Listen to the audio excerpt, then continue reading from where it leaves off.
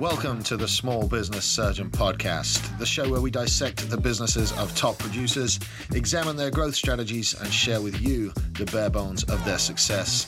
I am your host, Samuel Smith, and I'm glad you're here. Let's operate.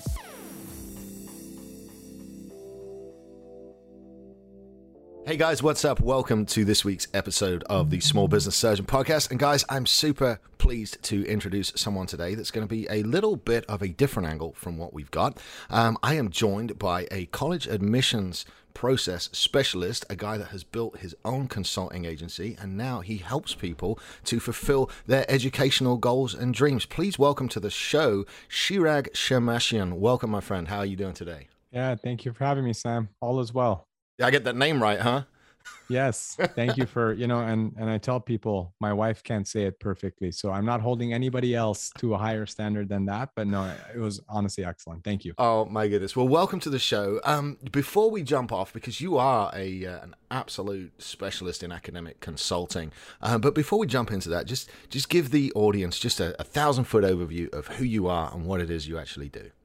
Yeah. So I help people get into top medical schools and top colleges here in the United States. And I mean, we help students with Canadian admissions as well, especially on the medical school side. And that's done through a lot of ways, assisting people throughout their high school or college journeys about what extracurriculars to participate in and what courses to enroll in, whom to develop recommendation letter relationships with, and everything in between.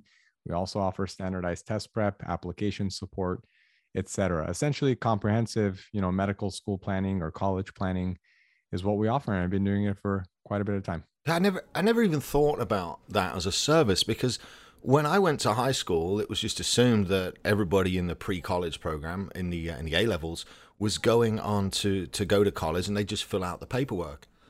But there was nobody really to guide us through that process. What was it that led you to see a need in the marketplace for this service? I mean, it was very personal.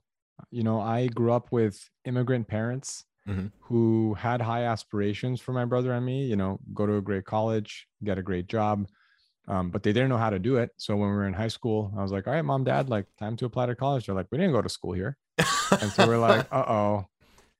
It was a little realizing the emperor has no clothes kind of moment, where you're like, all right, I know that this is an expectation that I've developed for myself through the encouragement of my parents, but I have to learn how to pull this off. And so it was a lot of going to the bookstore and studying how, this process works, because it's gotten harder and harder over time. It used to be the case, decades ago, where if you had strong grades and test scores and had done, some extracurricular activities well, then you might be just fine. But as time went on, colleges saw that, okay, you've got a lot of applicants that kind of look the same. How do I differentiate these people? And how am I going to put them in a position, or, how do I select the best ones from this group? And so the emphasis became more and more on, well, grades and test scores are well and good, but they're only a foundation. They only tell us who's good at school. They don't tell me anything about their extracurriculars. They don't tell me anything about who they are as a person. So things like recommendation letters, extracurriculars, essays sort of grew in prominence. And, when I had my own success, I was getting a lot of requests from other people because they saw I had graduated debt-free with a lot of scholarships. I had gotten into top, programs across the United States. And so people wanted help. And I was like, oh, there are a lot of other people who have aspirations like me who also don't know how to do it. Or they might have read some stuff. They have a little bit of education about this, but they don't quite know how to pull it off. What? And so a lot of people, came to me for support. So it's one of these things where it's an incredible demand for spots in top colleges or medical schools with very limited supply. And it's very complex and nuanced how to tell a story about why you did what you did, who you are in X number of words, and so on and so forth. So it does require a lot of expertise and skill. I have a question. What are you seeing this year as far as college admissions with the delays from COVID from last year, and so many students opting to defer? What's that done to the graduating class from high school for last year and for their chances of getting to college? Yeah, so I mean, this process gets harder every year, COVID or no COVID. So even pre-COVID, it was harder. I mean, COVID was was really rough in that it led a lot of students to defer their applications Right. to, or sorry, their matriculation, I should say, the time when they would start school. And so when a lot of people defer, that means you have fewer and fewer spots. So now there's even less supply Right. for ever growing demand. And so what ended up happening is, during that 2020 to 2021 cycle, the one before the one we're currently in, we just saw record low acceptance rates at pretty much every prestigious school. Is that because of low application rates, low demand? High application rates. Okay. Very high application rates. Even, essentially higher demand, lower supply. And so we had record low acceptance rates. Now, our students fortunately ended up, doing pretty much as well as they had in the past, which is a blessing. But what this ended up doing is, obviously, parents and students hear how hard it just was. And so this current cycle, the 21-22 cycle, people were like, I'm going to apply everywhere.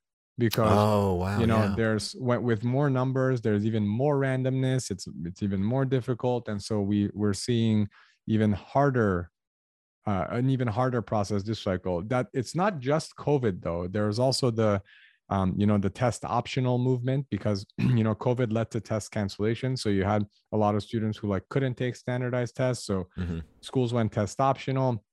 But that also meant students who struggled with standardized tests or would have struggled, they didn't have to submit those. So some of those students got in, meaning students who would have gotten during an earlier cycle would have gotten in, but now didn't. And the makeup of classes changed. Another big thing was the social justice movement in the United States, with movements like Black Lives Matter, et cetera.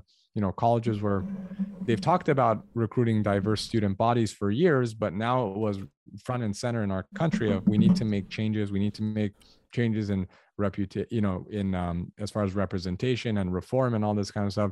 So colleges also recruited the most diverse student bodies of all time at these top schools. So there are some, obviously, if you increase representation in group A, you might be decreasing representation in group B because the number of seats isn't expanding. So without, it's not just, go ahead. Without putting you in a hot seat, because I would never wish to do that to a guest, is there a better way to do that?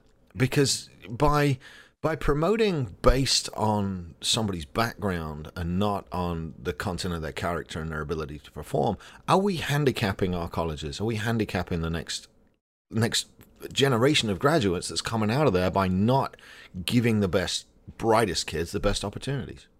No, I appreciate the question. And there are different ways of looking at it. I see the merit to both sides of the coin. My parents, again, they're immigrants, right? And so they grew up in Lebanon, which had a completely different admission system than, the United States. I mean, there are other countries like this where you essentially take certain tests, and depending on your performance, that tracks you into certain career options away from other career. So that's it's much more of a purely merit-based system. In America, that doesn't apply. It's a holistic admissions process. So merit is considered across, but also your character, your context, what opportunities did you have? Did you not have? And so people who, hate that it's not only merit-based, they say, well, wouldn't you just want the best people, the people who perform the best? And the other side of the argument is, well, yeah, but are they really the best, or did they simply have more opportunities? What if you gave the same opportunities to people who are exhibiting a little less merit, but they didn't have the same chance? Yeah. And so is there a right or wrong way I can make, you can argue both sides. So I understand it's a dilemma. My thing is, it's not about me taking a side. The position I take is irrelevant because I'm here to help my students get in. And so, my personal feelings aside and all this kind of stuff is, how can we help differentiate our students so that they're not just seen as just a member of group A or group B or group B? So I care about differentiation, not just say, oh, you're an Armenian student. Well, Armenian students are no, I want to help everyone be distinct in the process, because that's going to maximize your odds. And it's going to be harder for a school to have a comparison. That's really the name of the game here. So I try not to get bogged down in this, the political stuff behind absolutely and stuff like that, because that's going to hinder me from doing my job. the rules are whatever they say they are, and it's your job to be as good as possible as playing the game, right? Yeah, no, I get that. So what does the process look like because not only do we have college kids listening, but also I have quite a few listeners between 40 and 50 that have high school kids getting ready to transition into college. What does the process look like for working with you and your team as opposed to trying to figure this out by themselves? Yeah. So, I mean, we provide a lot of resources online. So if anyone, visits our blog, you'll find resources about pretty much every topic that you need to know about, whether you're applying to college or medical school and all that kind of stuff. So it's not a situation of not having enough information. I've always seen, I've always viewed it as important as putting it out there, because whether or not someone pays me a dime should not influence whether or not they have the information, right? Agreed, yeah. The question, I mean, there are two questions here, right? Number one is, do you want to do it on your own? Just because you can, just because you can make dinner tonight doesn't mean you want to make dinner tonight. Right. That's what takeout exists for, right? And all these other kinds of things. The other thing is, are you sure you're going to do it as well? Right. So I can watch a YouTube video on how to redo my bathroom, how to install tiles.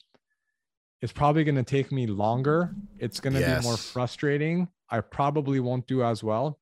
And then you got to ask yourself, like, is it worth me, quote unquote, risking it by going it alone? Or do I want to pay someone who has a track record of doing this? Oh, you don't. That's a question that people have to answer for themselves. You don't got to convince me, man. I mean, I firmly believe in paying professionals to get what I need and get it done right the first time. I mean, I can tile a bathroom, but not as quickly as my buddy can tile one, and it's not going to look as good. So there you go. It's the same process. I would rather pay somebody that was an expert. So on the road to becoming an expert, I want to touch back on some entrepreneurship here, because you went to school, obviously, to like, what was it? Be a doctor? I was pre-med all through undergrad, but I ended up getting my PhD in clinical psychology rather than go to medical school. But yes, please continue. You'd never run a business prior to that. So what was it like when you came out of school and go, right, I've got a clinical psychology degree and I think I'm going to go start a business? How was that transition for you? Step by step. I had no idea what I was doing. Going back to how this sort of grew organically, following my own self-interest to get into these schools. It was a situation where when I was I was helping a lot of people. I've been helping people almost 20 years with this process. And, I was going through grad school, and a friend of mine who was, developing an entrepreneurial mindset as well, he was starting to give me books. He's like, oh, read this. I think you'll like it. Read it. And so I just started going down that rabbit hole. And I was like, you know what? I do kind of want to do something of my own. I don't know what. And then I didn't have to think that hard about what it would be, because I was like, oh, I already do this thing. And I enjoy it, and people find tremendous value in it, and they have a lot of success. So I was like, all right, this is going to be my business. I didn't anticipate that it would grow to the extent that it did, that I would have the fortune of, supporting the students that I have. Literally, Sam, the email I sent my parents one night was, Mom, Dad, I just want you to know I have a business now. This is what I do. And if you know anyone, send them my way. There was no name. There was no website. There was no business plan. There was nothing. Wow. And I think, I bring that up because how many people do we know who are like, well, when all these different forces, the market, the politics, my family, my this, my that, when I lose 2 more pounds, I'm going to start a bit, whatever. Everyone's always waiting for this perfect moment, but that's a myth. There's no perfect moment to do anything. And so, I sort of, I built the plane in flight, as they say, as far as seeking, my wife's friend just started a basic Squarespace site for me. We had a very elementary looking logo. There was nothing on the site. There was nothing. I had no formal education. I had no experience. I had never taken a business course. I had just read some books and thought, and that was it.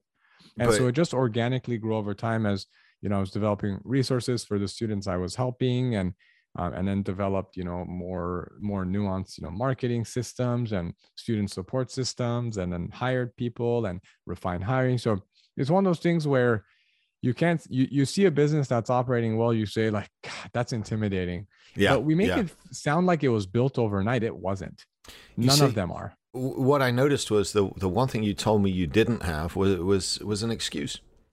Yeah. So many people stand here and they analyze and they say, oh, when I get my plan ready, or when I lose 2 pounds, or when this happens, or when that happens. And you didn't do that. You just acted upon demand that you found in the marketplace, right? Yeah, absolutely.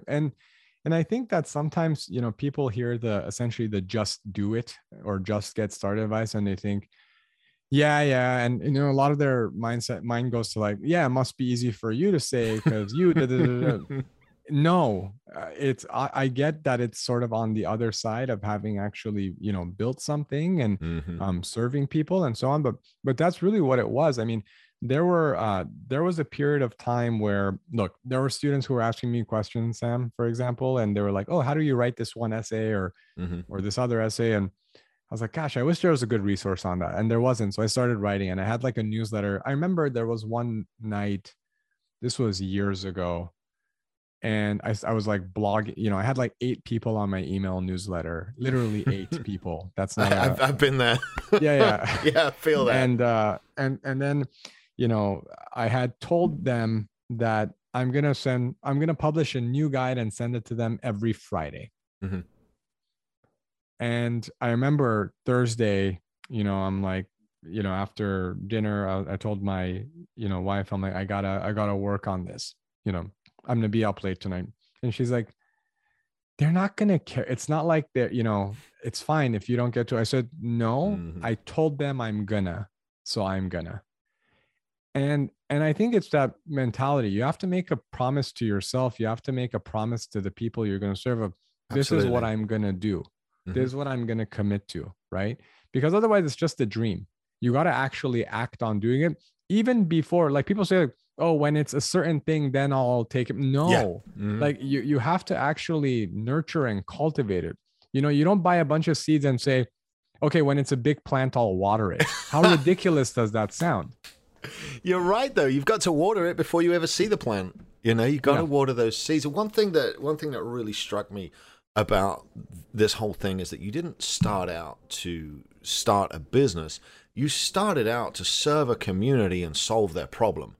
And you turned it into a business from there. But guys, listen up, because Shirag started out by serving first and solving a problem for his community. He didn't set out to build and to sell stuff. He started out by saying, who can I help and whose lives can I improve? Right? And it didn't cost him anything except for his time and except for putting out a newsletter. So that's how you start in business. It's finding that problem within a community that you can serve. So I got to ask, man, what has been for you the most joyous part of this, the most rewarding part of owning your own business? I mean, probably the single most is relationship building.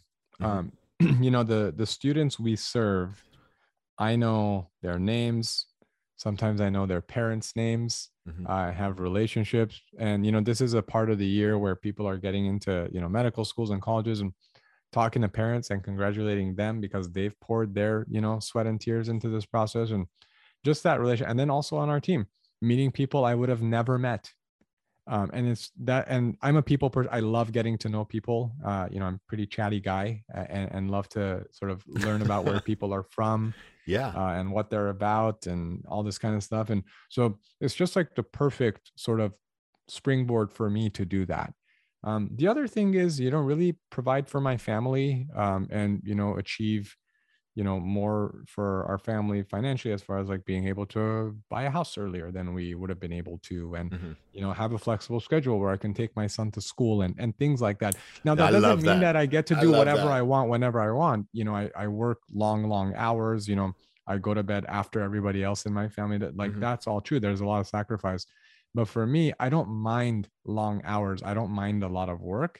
I really, like to have flexibility and to do things on sort of my own schedule. I really value that. And so it's allowed me to, serve people well, build relationships, and have the flexibility, that allows our family to work better. And that's such a blessing. That's one of my great joys is being able to structure my work day around my kids and taking them to school and having them in the afternoons. And anything else, was there something about entrepreneurship that really surprised you, that took you back, that you maybe weren't expecting when you got into it?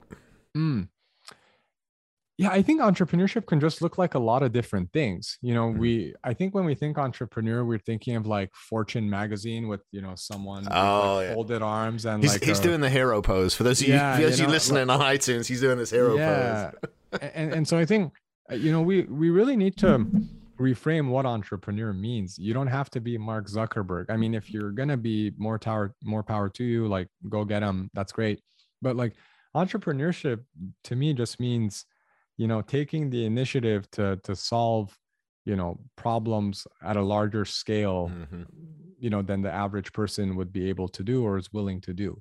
And that's what it is to me. And so, I see a lot of people who, whether they're starting a donut shop or building I have friends who've built $1 billion company from the ground up, and everything in between. So I think it's important to shed what you think entrepreneurship is, because I think sometimes people, don't give themselves enough credit for the kind of thing that they can build. The other thing is it's hard. That's not a surprise, I figure, but when you're in it and you've been the proverbial janitor and the cash register operator and the line cook, etc. It gives you an incredible appreciation for how complex businesses are and how they're essentially entities and organizations and organisms, just like any person is, right? So yeah. And so there's so much complexity. It can be difficult. It's also a beautiful thing. And so it's just been incredible to not have, family members who are entrepreneurs or mentors, but then being able to like develop this muscle and also be able to help maybe my kids or my nephews or my niece or whatever the case might be. Man, yeah, that's one of the hardest parts for me is not jumping back in and performing tasks when they need to be done and actually delegating it to employees. I mean, you come through to every step of your business. It's like, I've done that. I understand it. And that's what I do. So, but let's get back to the college admissions process. I know there's going to be some people listening that get tremendous value out of this. What are some common mistakes you see amongst college applicants? What are some of the best tips that you can give for guys to get this right? Number one, over focusing on grades and test scores simply because they're tangible. What do I mean by that? When we have GPA and, SAT and ACT scores and stuff like that, we know what the number is. We know where we stand. Right. A lot of us find comfort in knowing where we stand because that's the closest thing you can touch and feel when it comes to the admissions process.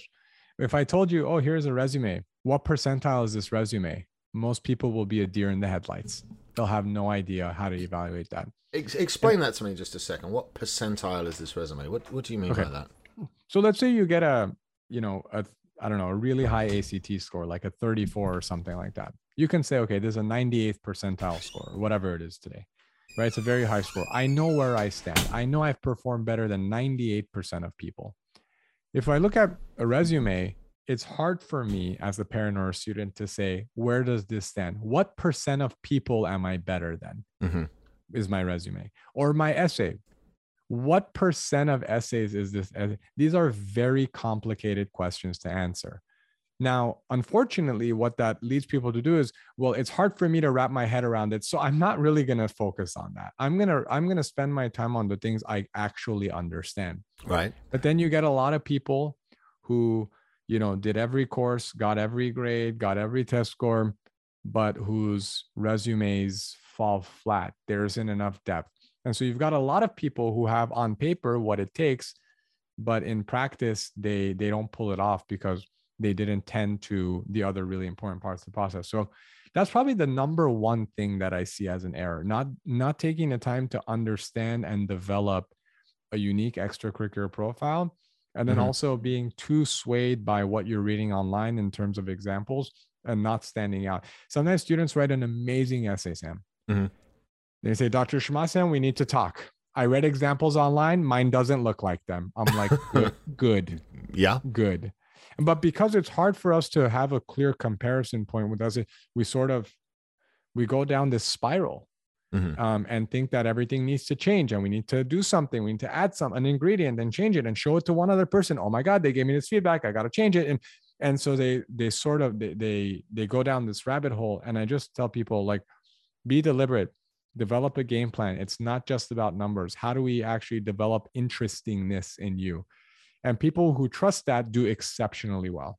People who don't trust it and say, yeah, I got it, but I'm going to enroll this other course. That's when people fall apart. Well, I think that's because you're asking them to write what is probably the most important marketing letter of their lives. With no practice. With no marketing experience. And when we first come into those situations, it's all about I did this, I did that, I did this. Whereas in reality, we got to give them what the person reading that letter wants to see. Is that more how it goes? Yeah, and here's the thing that the person wants to see is actually what drives you, the thing we couldn't pull from your resume. So another big error is getting into what I call mind reading. Okay. Where a student thinks like, oh, an admissions committee wants to see this. And so they might not do the most interesting story, but they do the one they think the reader wants to read. Okay. But it tends to be not as interesting because you're playing to an imaginary audience.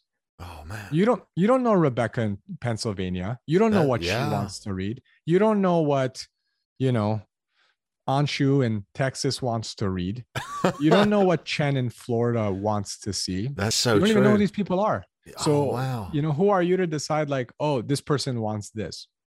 And so it's all about thinking about, okay, what is it about me?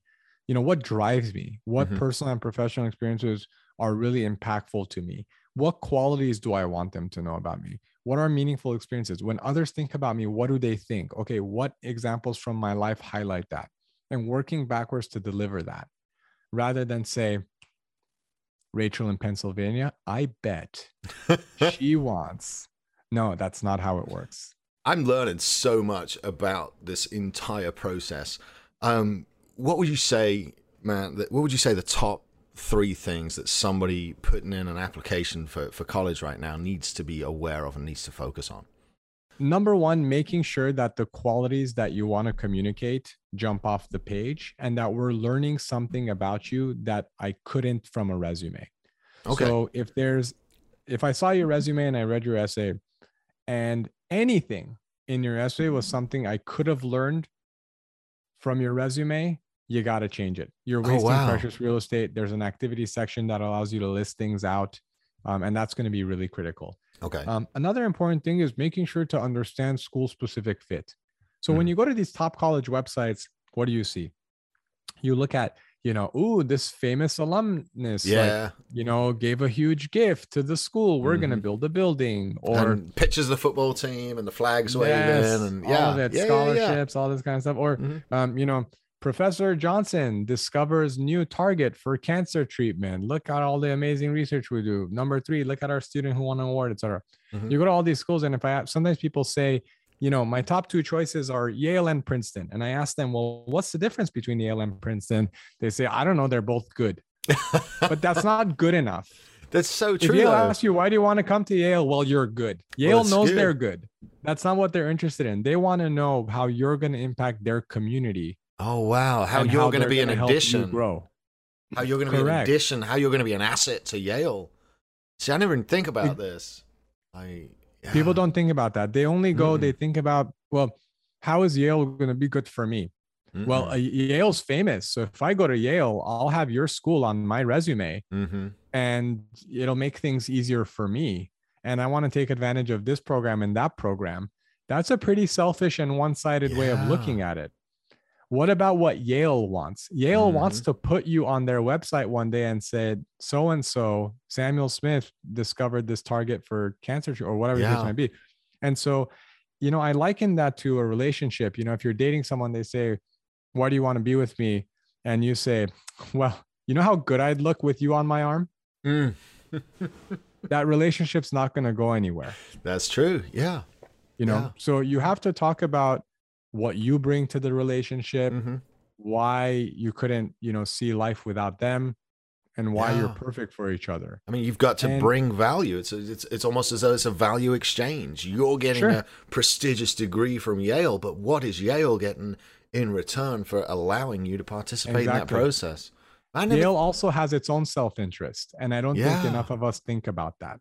I mean, that's a diamond right there for somebody to take away, is the fact that what is it that you're bringing to the prestigious college? How are you not diluting their brand? And how are you going to add to it? I never even think of this stuff. And I know it's going to be useful because, again, there's a lot of parents in the group with college-age kids, and there's a lot of college-age kids listen too. So it's definitely going to be useful information. Stuff I would never have thought of. And that's the thing, and it almost feels sometimes silly, right, when we talk about them, because this is about entrepreneurship and small business. We would never start a website saying, well, the reason I charge $22 for a bag of coffee beans is so that we can pay the farmers more. Yeah, but also where I live is expensive, and I want to be able to pay my rent. No, you talk about supply chain, making sure there are equitable wages, and giving a quality product to them. You're appealing to their interest and helping them feel good about what they're purchasing because there's a story.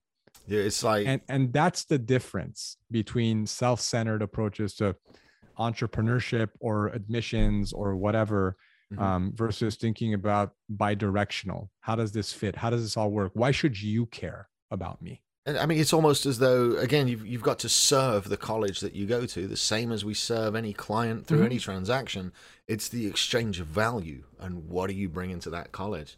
Yep. I just love your outlook on that, and this is opening me up to an entirely different area of life that I didn't go to college in America. I lasted about 6 weeks at college in England, and I wasn't a good fit for that. But I sincerely believe in the value of continuing education and constantly seeking out learning, and that leads me to my next question. You said earlier that you were a huge fan of reading and books. Are there any standout books that you've read in the last few months that you can share with the audience? In the last few months, to be honest, I haven't been too voracious of a reader. My wife is pregnant with our second, and I'm trying to get a lot of. Thank you. I'm trying to get a lot of logistical things in order, and that's been a big focus of mine on the sort of the non-work front.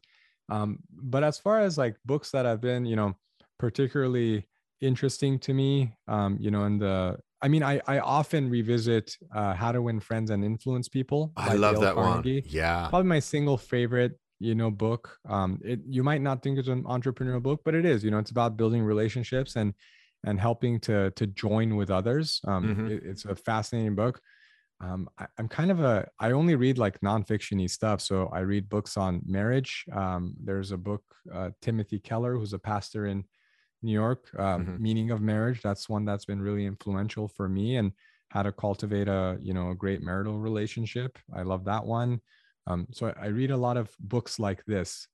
Most people aren't super thrilled when they see my library, but those are two books that I figured would be good to highlight today. Well, I certainly have the one book in it, How to Win Friends and Influence People. And shit, if I'd had the second book in it, maybe my relationship wouldn't be like it is right now. Who knows?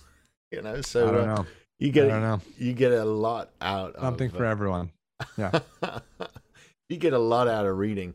Man, this is a tricky question now because I ask it to all my guests, but I have a feeling that you're going to answer it with stuff because you do this kind of thing every day. But I wanted to ask, this show's aimed at people, 5, 10, 15 years behind us in their entrepreneurial journey. So if you had to go back and give a piece of advice to somebody that's 15 years behind you and coming up, which again, you talk to a lot of young kids, so it should be relatively a common answer for you. What is that one piece of advice that you would give these guys?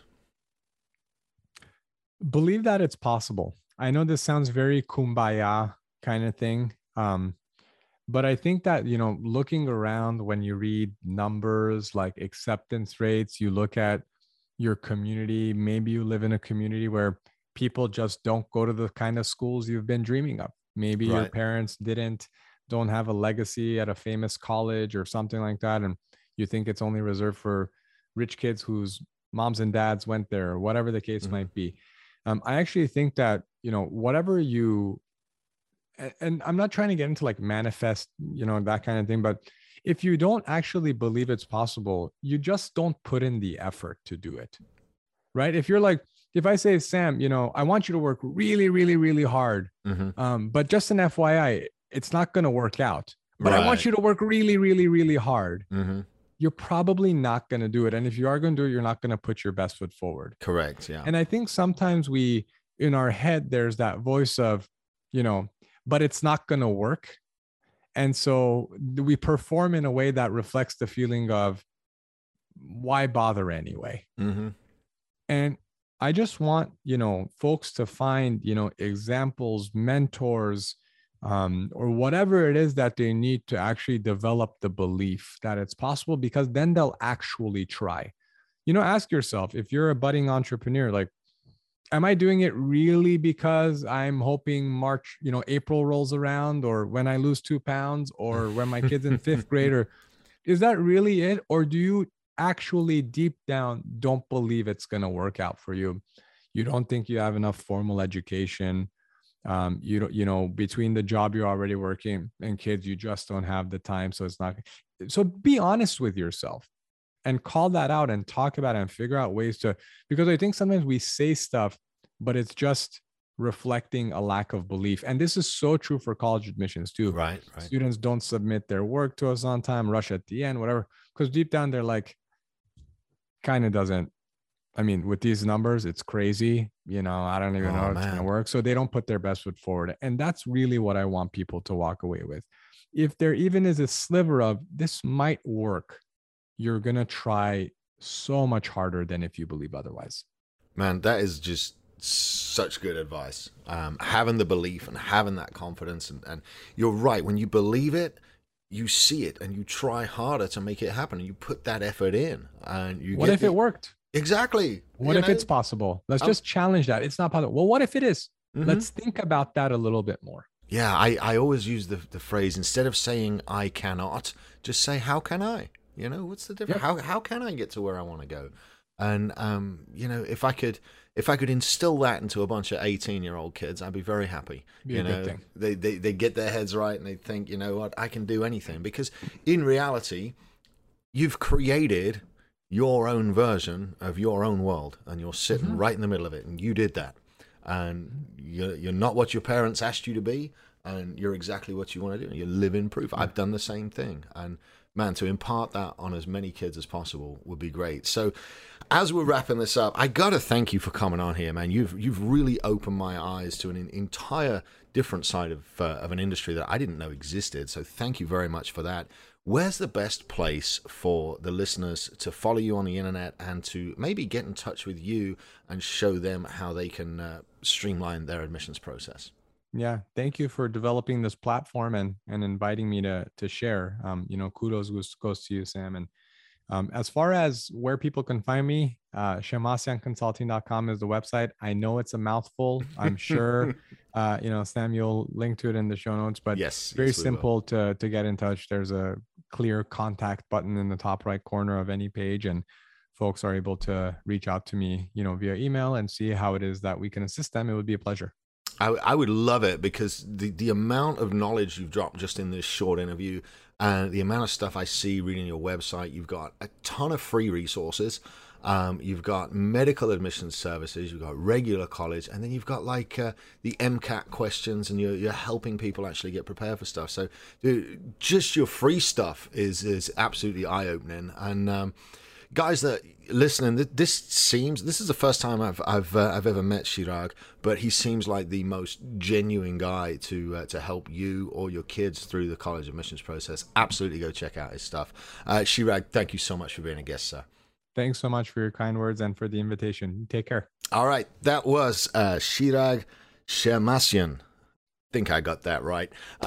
Thank you so much for listening, guys. Please run over, check out his stuff, especially if you've got kids of the age that are going to college, or if you're one of our younger listeners and going yourself. I can tell you from reading his website, This guy knows his stuff and would be an excellent addition to your college admissions process. All right, that's going to wrap up the show. Be sure and tune in for Wednesday's episode when Sam and Kyle see what's up and we go through a few news articles from current events. You'll be good, stay safe, and run out and check out Shemmassianconsulting.com. I'll see you all on Wednesday. This has been the Small Business Surgeon Podcast. If you've made it this far, you clearly like it. So go on iTunes and leave us a 5-star review.